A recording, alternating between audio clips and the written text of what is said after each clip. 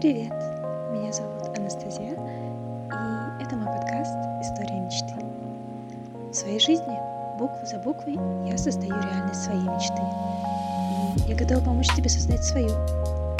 Знания о религиях, психологии, философии и немножечко магии. Что еще нужно, чтобы воплотить в жизнь все то, о чем ты так сильно мечтаешь?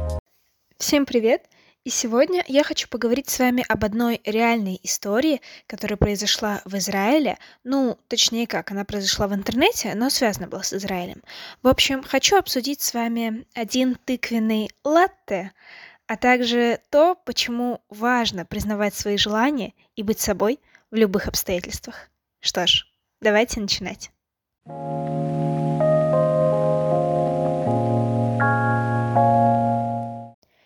Итак, девушка-иммигрантка в Израиле написала пост, где можно купить у них тыквенный латте. Это поразительная история, и эта история стала фишкой выборов того года.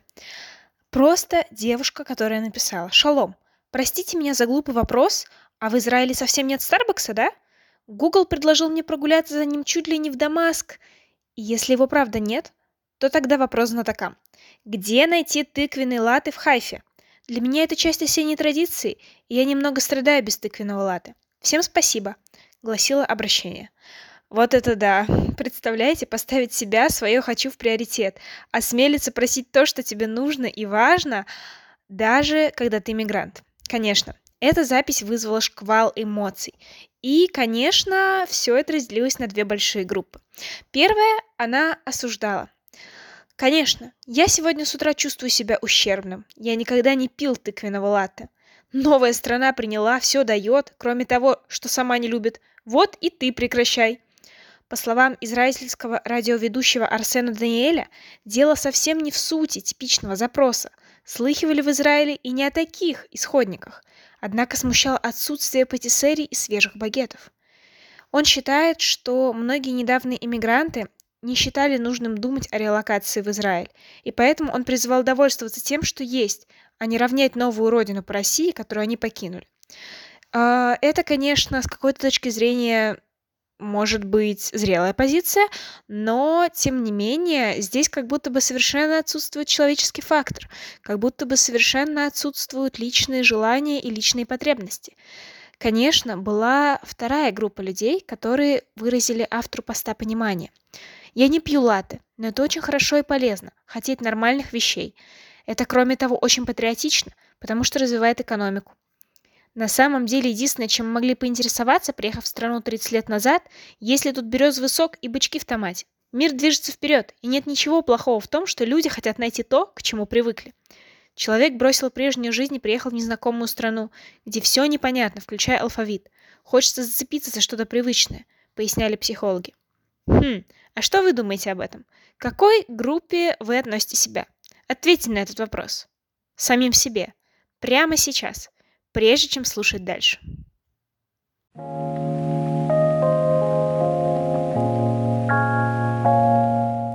Мне кажется, что если вы давно слушаете мой подкаст, либо вы слушали хотя бы пару выпусков, то вполне понятно, к какой категории людей отношусь я. Каждый имеет право на свой тыквенный латте. Нет, серьезно. У каждого свои хорошо и плохо, свои желания, и каждый имеет право на то, чтобы в них быть. Твоя жизнь – это твой проект счастья. Ты сам пишешь список задач и сам его выполняешь. Здесь, наверное, важно сказать о том, что каждый из нас абсолютно уникален. И по своей сути мы все настолько не похожи, как снежинки. Если вы знаете о том, что каждая снежинка неповторима, то я думаю, что эта метафора вам очень понятна. Наш мир – это открытая реальность. Он очень многообразен, очень широк, очень богат возможностями и шансами. И я считаю, что просить свой тыквенный латте в этом открытом мире, добиваться того, чтобы у тебя был тот самый любимый твой напиток в любых для тебя обстоятельствах, это абсолютно нормально. Все мы понимаем, что тыквенный латте здесь это очень обширная метафора. Конечно, безусловно, нельзя говорить об обстоятельствах, когда действительно возможности или ресурсы ограничены.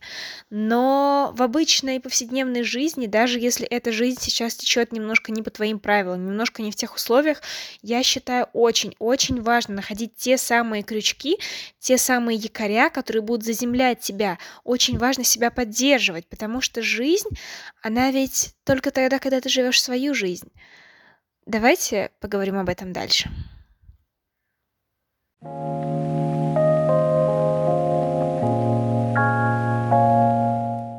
Да, действительно, жизнь — это только тогда, когда ты живешь свою жизнь. А твоя жизнь — это та жизнь, которая резонирует тебе глубоко внутри. Поэтому нужно просто позволить себе быть собой и хотеть того, что тебе нужно и важно. Я говорю, что это просто, но, конечно, мы все понимаем, что это совсем не просто. Очень важно прийти к своей аутентичности, к проживанию того, что действительно сидит у тебя внутри. Прежде всего, это принятие своих чувств, эмоций, состояний, своих желаний и нежеланий, кстати, тоже. Прежде всего, это нужно принять для самого себя, а потом научиться коммуницировать это в мир. Это своего рода конгруентность, да? Когда то, что у тебя внутри, соответствует тому, что у тебя снаружи. И очень часто это приводит и к ассертивности. Опять, да, вот это моя любимая трилогия понятий. Аутентичность, которая говорит о том, чтобы жить себя таким, каким ты являешься. Конгруентность, которая говорит о том, чтобы то, что ты делал вовне, соответствовало тому, что у тебя внутри. И ассертивность. Это о том, чтобы быть верной принципам и себе, защищать себя. И, возможно, иногда это требует какой-то некой агрессии к миру, но экологичной агрессии. Сохранять опору внутри, когда вокруг все шаткое. Потому что все самое важное в том, кем ты сам являешься. Все самое важное, оно всегда в тебе.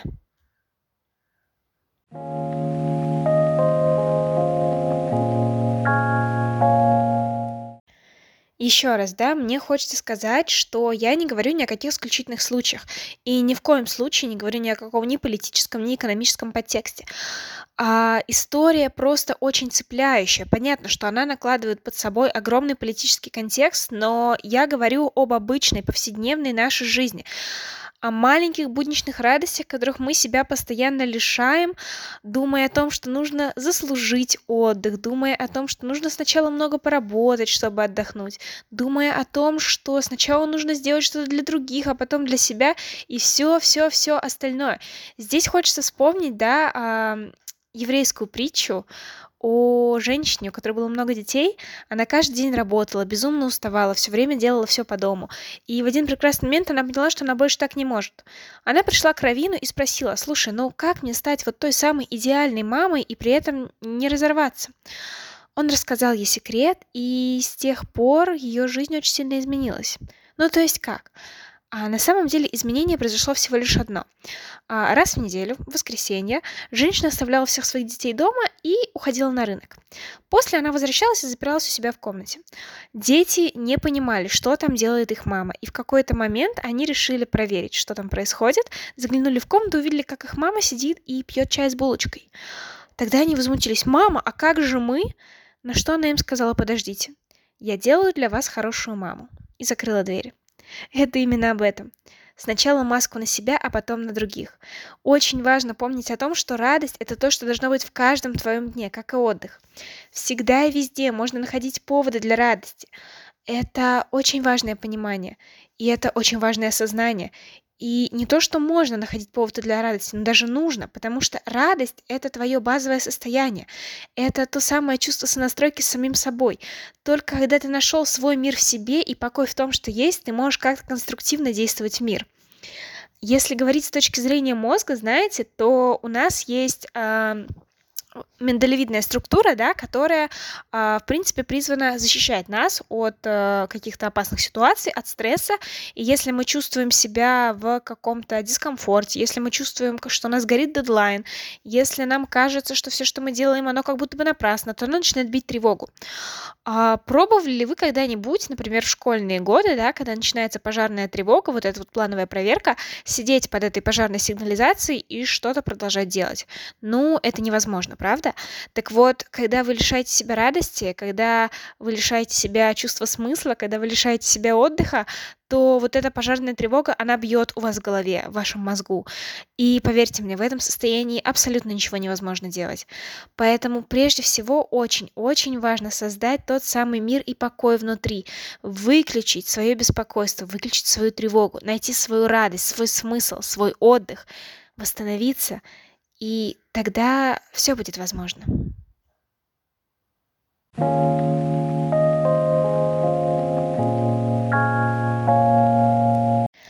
Каждый имеет право на свой тыквенный латте. И очень важно найти его для себя. Что за тыквенный латте у вас? У меня это капучино с соленой карамелью, если мы говорим о прямом переносе. Но если говорить о метафоре, то какие есть элементы вашего дня, которые вас поддерживают? Для меня, опять-таки, это мое утро. Это мои практики, медитации, дневника, письменные практики в конце дня. Это мой режим сна, безусловно, который я стараюсь поддерживать, несмотря ни на что. Это мое питание, это мое постоянное саморазвитие, это языки, это мои заметки, вот эти маленькие замечания радости в течение дня, которые я веду, это моя практика благодарностей. И у каждого человека есть такие его личные маячки, его личные якоря, его личный тыквенный латте, который он должен и важно очень, чтобы он находил в каждом своем дне, где бы он ни находился, когда бы он ни находился. Очень важно помнить о этом самом скелете, об этом самом каркасе, который помогает вам поддерживать себя и свой мир, несмотря ни на что. Это, наверное, сводится, да, опять-таки к своему внутреннему кодексу, к тому, что очень важно понимать, на что ты готов соглашаться в жизни, а на что нет. Как с тобой можно, а как нет. Что тебе нужно, что тебе важно, чтобы было рядом с тобой. Очень важно знать свой рецепт своего латте жизни. И желательно возить с собой все эти ингредиенты, да, чтобы, переехав в Израиль, не столкнуться с тем, что осень, а вы не можете купить себе свой любимый тыквенный латте.